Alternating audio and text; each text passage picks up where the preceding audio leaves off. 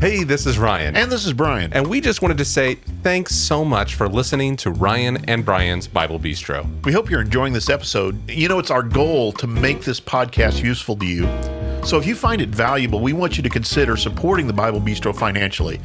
You know, there's a cost associated with this podcast, and your support will help us to continue this mission. If you'd like to help, we have set up a Patreon account where you can contribute at any level. Maybe you just want to give us a few bucks a month and buy us a cup of coffee. Or if you support us at $15 or above, you can receive some of our personalized items, like the Bible Bistro coffee mug. Trust me, you're really going to want one of those. Absolutely. You just got to go to our website or in the show notes and click on the Patreon link. And thank you so much. We appreciate our loyal listeners.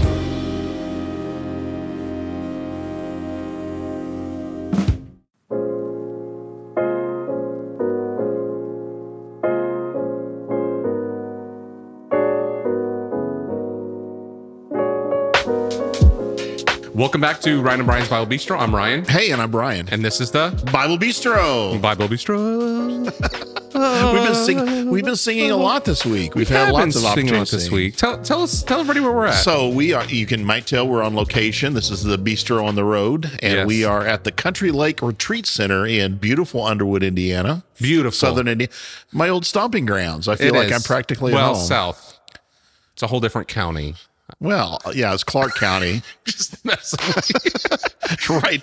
Right down the road. I mean, you literally turned on County Line Road. Yes. Anyway. But anyway, we're here for, you might remember we had Jody Owens on several episodes ago. We're here at his retreat, learning retreat called the David Narratives in 1st and 2nd Samuel. And it's been great. It's really been a good time. It's great. It reminds me, I mean, it's kind of like in college when you did like an intensive week, right? You know, without the homework. Right. Well, and he says that he wants it to be graduate level. But the other thing, what would you say is the other part of this? Is not just the there's a spiritual formation part of this as well, where we've been worshiping and there's been responsive reading, kind of liturgical style, but we've had communion together.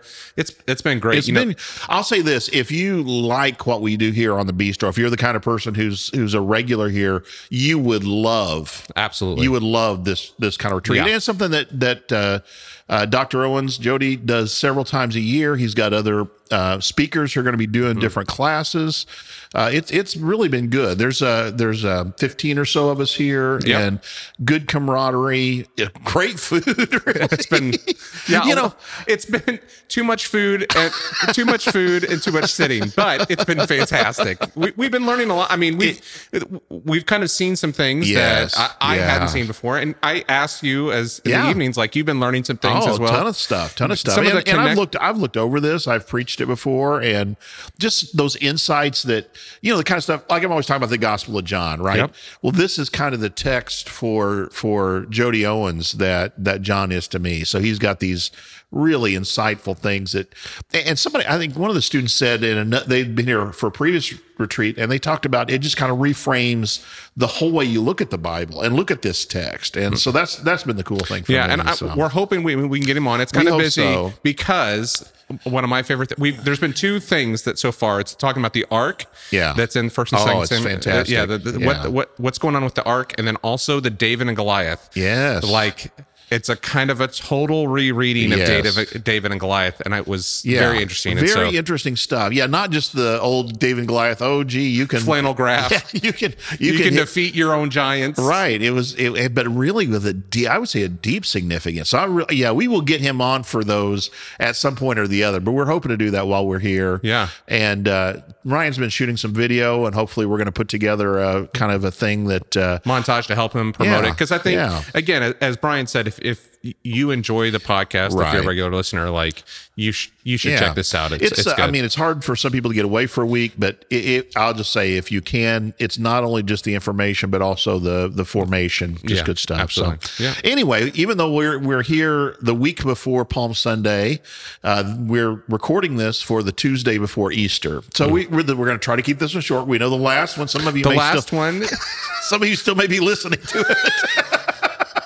It was pretty long. Yeah, it was an hour and 15 minutes. You were riffing. That may be our record. I don't know. But this one's going to be significantly shorter than that one. And so our hope is that, this will be a blessing to you on Easter week. I pray that this Holy Week will be good for you, that, if you celebrate Maundy Thursday, that'll be a good blessing. And then Good Friday. We were talking this week about sometimes it's hard for us as Christians to hold on to kind of that, well, what do you want to say? The sadness or the darkness of Good Friday and Holy Saturday. Sometimes it's hard for us to live in that because we want to go ahead and get to the victorious part. Get to the. But then Easter Sunday is that, and the resurrection is that. So I hope it's a blessed week for you. It's a week people all across the world are really focused on the life of Jesus, at least the Western world, I guess I should say. Yeah. Well, but you know what? And hello to our Eastern Orthodox brothers. But yes. But it is a time where people are really focused on Jesus, and it's a good time for us to, as Christians, think about the meaning of our faith and how central this event is to our faith. Absolutely. So we've been in Mark, so I thought we'd start in Mark 16. Yep. Mark 16's account is a little odd if you're familiar with it, and we're going to talk about that some other time. It's relatively short. Because in many of your Bibles, and again, we're not going to talk about this today, but I hope we will talk about it another time. When you get down to verse 8 in Mark chapter 16, there's a line, and what follows, it says, is not in the earliest and best manuscripts.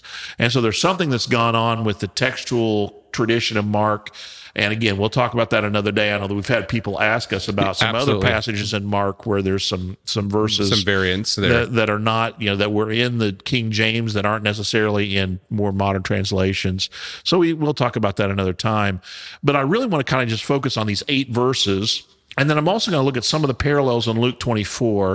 And then I want us to think about the significance of Jesus' resurrection for us. That's really kind of the 3 things I want to do for today. So go ahead and read 16:1 for me, if you would. When the Sabbath was over, Mary Magdalene, Mary, the mother of James, and Salome, bought spices so they might go to anoint Jesus's body. Right. So it's funny that this idea of anointing is one that we've been talking about a lot this week. Yeah, absolutely. 1st and 2nd Samuel is where we get introduced to this concept of anointing, particularly it's not the first time it's used, but particularly this idea that the king is the anointed one. Yep.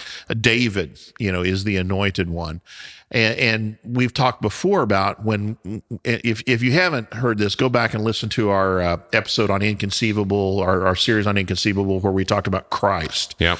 Because when we make the confession, I believe that Jesus is the Christ. We're saying we believe that he is this Messiah, that he is this anointed one. Yeah. That's what the word Christ in Greek, Messiah or Mashiach in Hebrew means the one who's been anointed.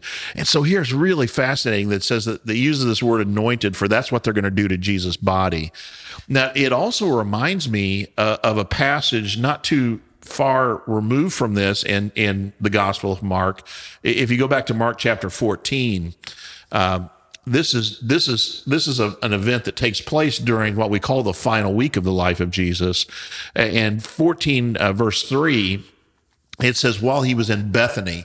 So during the whole week of Holy Week, Jesus would go into Jerusalem during the day, but he didn't stay in Jerusalem that week. And probably at least part of it is because of the conflict had increased with the religious leaders.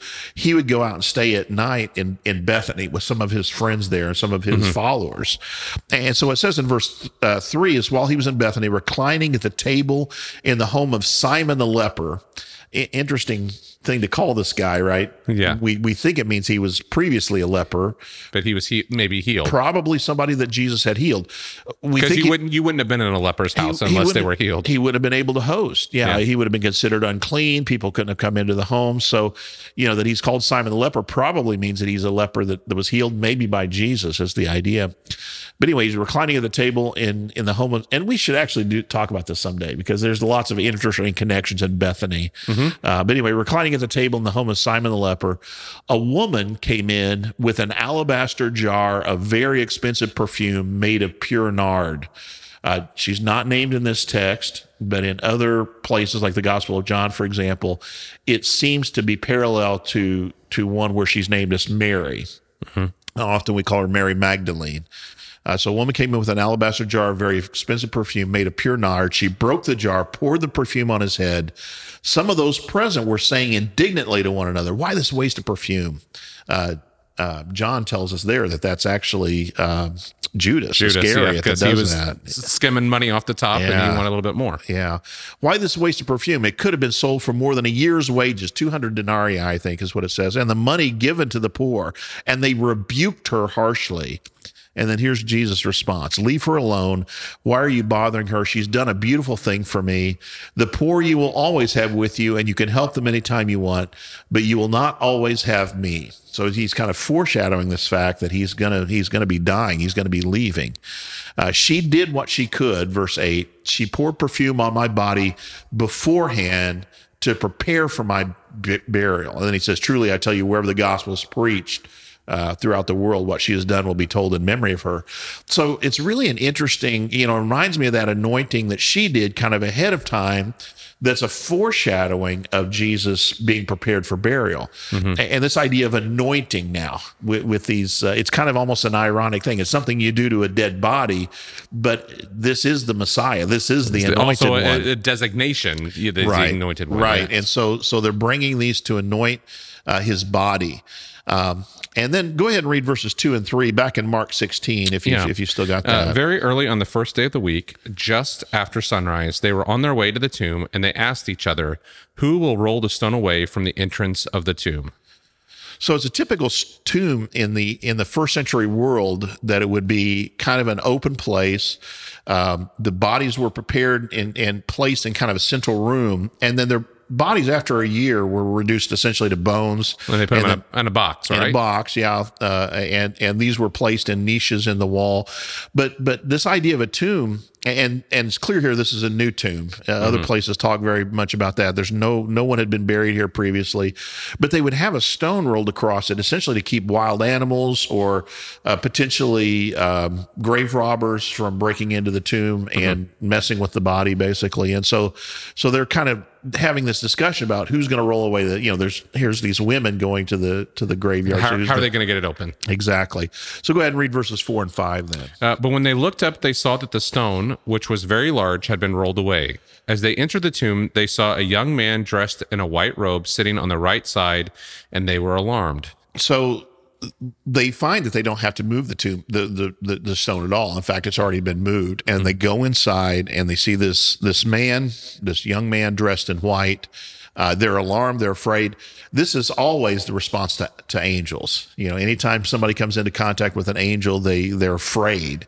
It just makes you wonder what. Well, every time they encounter an angel, once we get the description of them, typically in the Bible, it's a lot of wings and eyes, like terrifying. Not just like a young guy sitting there, "Hey guys."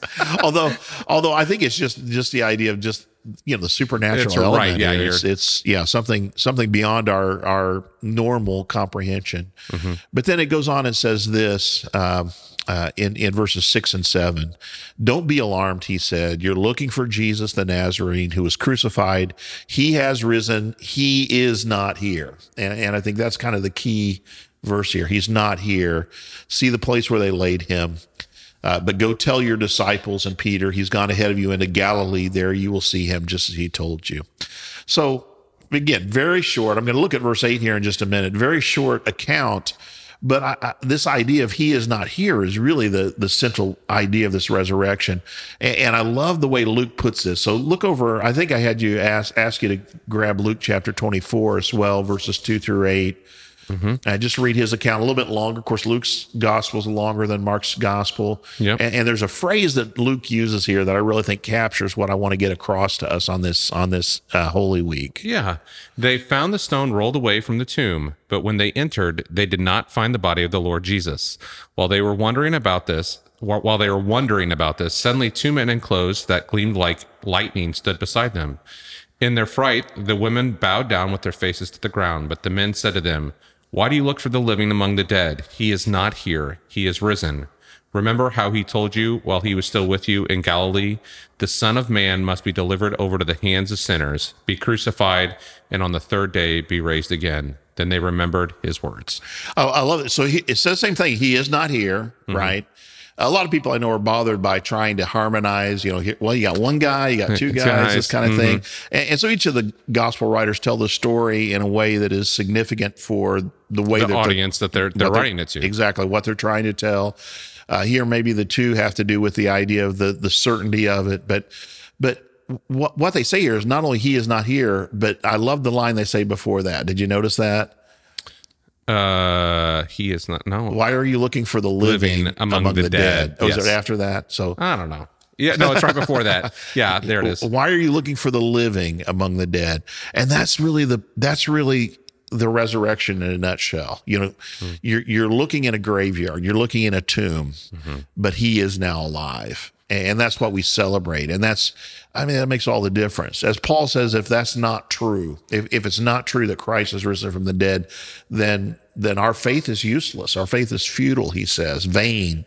And really there's no reason for us to do the things that we do. So just kind of in closing today, so that's kind of what I just wanted to kind of encourage us with that. And then I want us to think about this. And I asked you this question earlier and you had some really good answers to it. What do you think is the significance of the fact that Jesus is raised from the dead? Yeah, well, we've been talking about this a little bit. Yeah. At the retreat is like the Garden of Eden and like that initial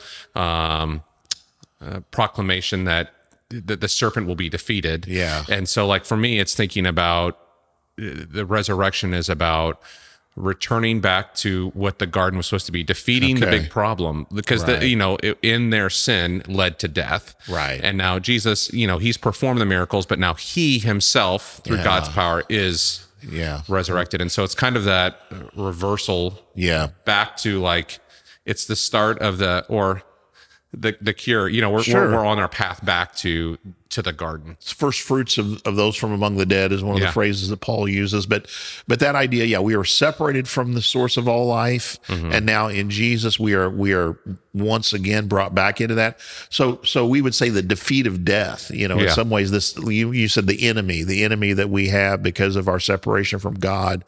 That enemy is finally defeated, and death. It affects us in terms of separation from our loved ones. If you think about those you've lost, it's a fear that we have. What will it mean that I die? But Jesus' resurrection and the reality of it, the fact that it was witnessed, the fact that it was recorded for us, gives us that sure hope. Peter talks about that. So there are a few things I was thinking about in regard to this. He talks about this idea we have a living hope because of Jesus' resurrection from the dead. And we have this, he says, until he returns. Basically, we're in that space. Like you said, it's the beginning of it. We're if the Lord continues to tarry, we will all die, but we still have that sure hope of resurrection with him. The other thing I want to mention is this, Acts chapter 2. I told you to look up this passage for us. In Acts chapter 2, this is, of course, the day of Pentecost. And Peter preaches this really pretty good sermon. I'm sure Peter's like, I'm so glad Brian said that about my sermon. I got that affirmation. So Acts 2:22, it begins this way. Not begins, but this is part of what I wanted to talk about. Fellow Israelites, listen to this. Jesus of Nazareth was a man accredited by God to you by miracles, wonders, and signs. In other words, God showed that this is the one that he sent through the things that Jesus did, which God did among you through him, as you yourselves know. This man, Jesus that is, was handed over to you by God's deliberate plan and foreknowledge, and you, and again, he's talking to people who are gathered. All y'all. Yeah. This is in all y'all. Just 47 days after Jesus' death here. And day of Pentecost here. This man was handed over to you, I guess 47 days after his resurrection, I should say. This man was handed over to you by God's deliberate plan and foreknowledge. You, with the help of wicked men, put him to death by nailing him to the cross. But God raised him from the dead, freeing him from the agony of death because it was impossible for death to keep his hold on him. David said about him, again, David's been our focus this entire week. I saw the Lord always before me because he's at my right hand. I will not be shaken. Therefore my heart is glad and my tongue rejoices. My body will also rest in hope, because you will not abandon me to the realm of the dead. You will not let your Holy One see decay. You have made known to me the paths of life, and you fill me with joy in your presence. And then Peter continues. So he quotes this psalm in the Old Testament, continues, fellow Israelites, I can tell you confidently that the patriarch David died and is buried, and his tomb is here to this day. But he was a prophet, and he knew that God had promised him on oath that he would place one of his descendants on his throne. It's a reference to 2 Samuel chapter 7. Yeah. Important promise that God says you will never fail to have a man on the throne, that he will be ruler over an eternal kingdom. That's what the Messiah means, really. And it says this, that he spoke of the resurrection of the Messiah, that he was not abandoned to the realm of the dead, nor did his body see decay. God has raised this Jesus to life, and we are all witnesses of it. We could go into this in more detail, but basically one of the things that the resurrection does is it shows that Jesus is who he claimed to be. And that the authority he has because he was sent from God is a true authority. God raised him from the dead. Right. It's a vindication would be one word we would use. It vindicates him.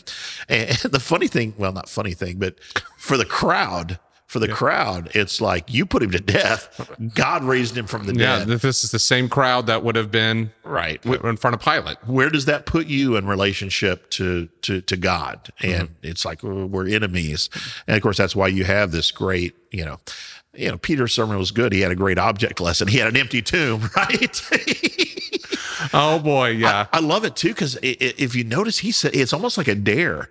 He says, I know confidently that David, the patriarch, died, and his tomb is here to this day. In other words, we can all walk down there and see it together. And we could see the tomb of David, but if we go to the tomb of Jesus, it's going to be empty. It's almost like a dare to say, there's no way you can disprove this fact that Jesus rose from the dead, which is, again, encouragement for us.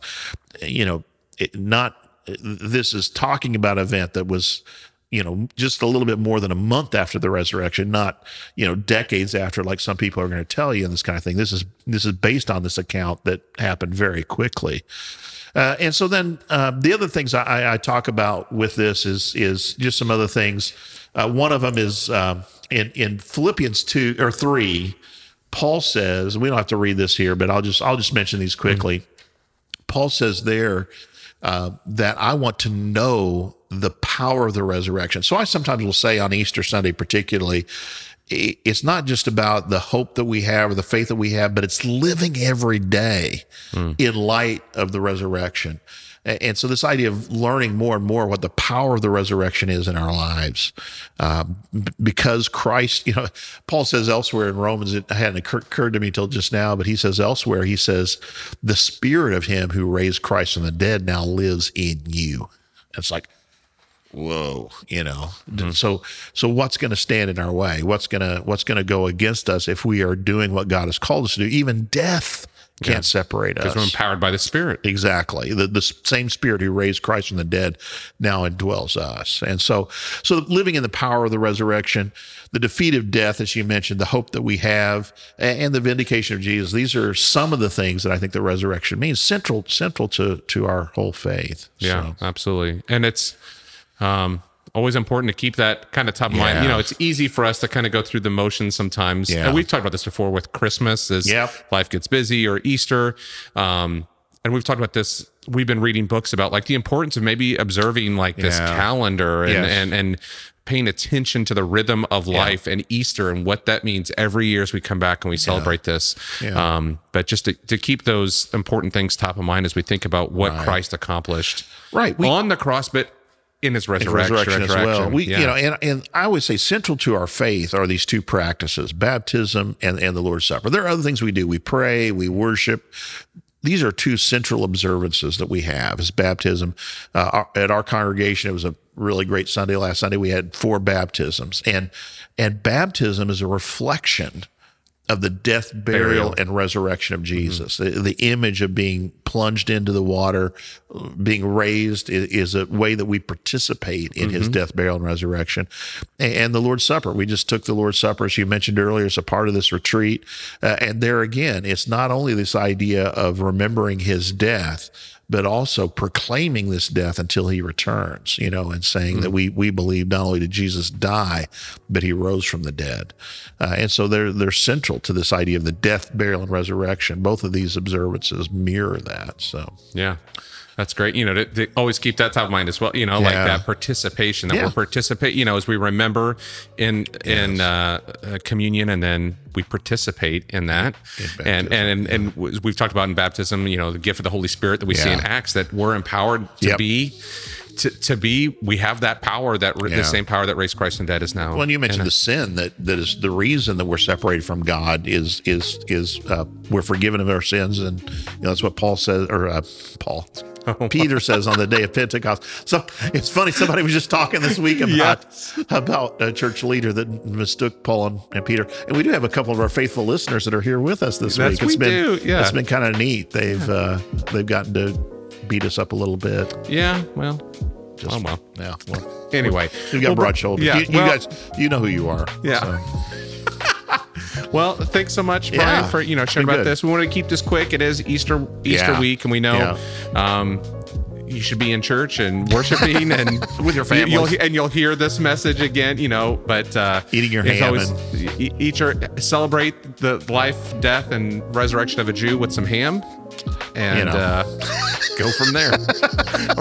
Brian, thanks so much. And deviled eggs. We have some weird practices, don't we? We need to probably rename those resurrection eggs or something. It's going nowhere fast. Well, Brian, thanks so much. Good to talk to you, Ryan. I'll see you next Tuesday. Enjoyed this week with you. Yeah, absolutely. Bye-bye. Bye.